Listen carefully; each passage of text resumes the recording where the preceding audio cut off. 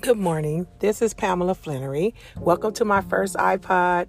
I just want to talk about entrepreneurship. Um, Basically, from a young age, when I was first, when I was really, really young, I recognized that I had a lot of leadership skills. And by me recognizing that I had all of these leadership skills, it made me always want to feel like I needed to do the right thing all the time.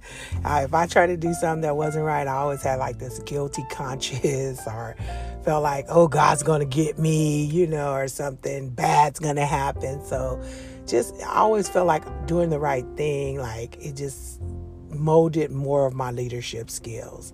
And then from those skills, I recognized that I had skills of making money. At a very young age, I think at the age of like 13, 14, I started braiding hair. Then I started braiding hair for a living at about 15, making money. Then I figured out that I was pretty good at making money and doing hair. So then I started selling clothes and jewelry and little perfume bottles to the girls that I did their hair. I don't know, like these skills just kind of came naturally. So then, like after that, I kind of found out that what is my niche? Like I had to really find out like what is my niche? Like how to find out my niche. I think that was the hardest thing for me to do, like trying to find out what I really wanted to do, because I'm an Aries, so by nature, like we're kind of smart and we kind of good at a lot of different things. Even when I was in college, I couldn't decide what I wanted to do, because from a little girl, I always wanted to become a nurse because I love people and wanted to help people. So I thought like becoming a nurse would be great for me, but then I had the 4 kids, so I couldn't really go to nursing school and not work. So I was working and going to school and trying to find my niche. And I think that was like the hardest thing for me to do. But finally, I realized that deciding to finally stop running from my destiny, and my destiny was just to become a business owner. Like, as I look back at my path in life and how I was walking through life, it was just guiding me to business. Like even from a young age, even when I went to college and I found out, I thought I wanted to become a teacher, and I'm going to school to become a teacher because I got little kids. Everything's working right at that time in my life, But as I kept going, that didn't work out. And I thought, man, what's going on? Then eventually it was like a U-turn. I U-turned and turned and wind up getting a master's in business. So after that, I decided I'm just going to do it. Okay. Start my tax business. 2020 is here. So I'm just going to do it. I already started. It's called Perfect Justice Tax Resolution. So you guys look me up. Like I'm a prepared, registered tax agent with the IRS. I can do e-files. I'm set up. I'm ready to go this year, you guys. So ready to go this year, you guys. So your support will be very well appreciated.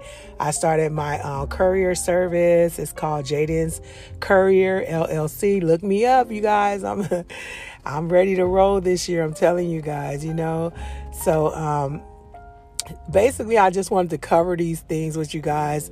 I'm a little excited, as you can tell. This is the first time I'm doing this, so please bear with me. I'm sure I'll get better as we grow here together. Basically, finding out what your leadership skills are and if you're born to be a leader.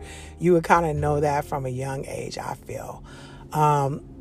And then making money. Like, have you had a desire to always run your own company and to make your own money? And like, it's not hard for me to work for someone, but after so long, I feel like if I'm not moving up, I feel like I'm stuck. I'm in like this ball trying to get out. You know what I mean? So for me, it just never set right in my own skin. So making money, if you have skills, any type of skills you have to make money.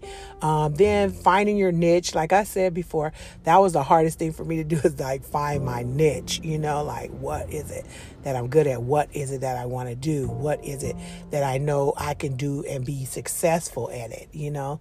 That's the main thing I think was the hardest for me, was just finding my niche.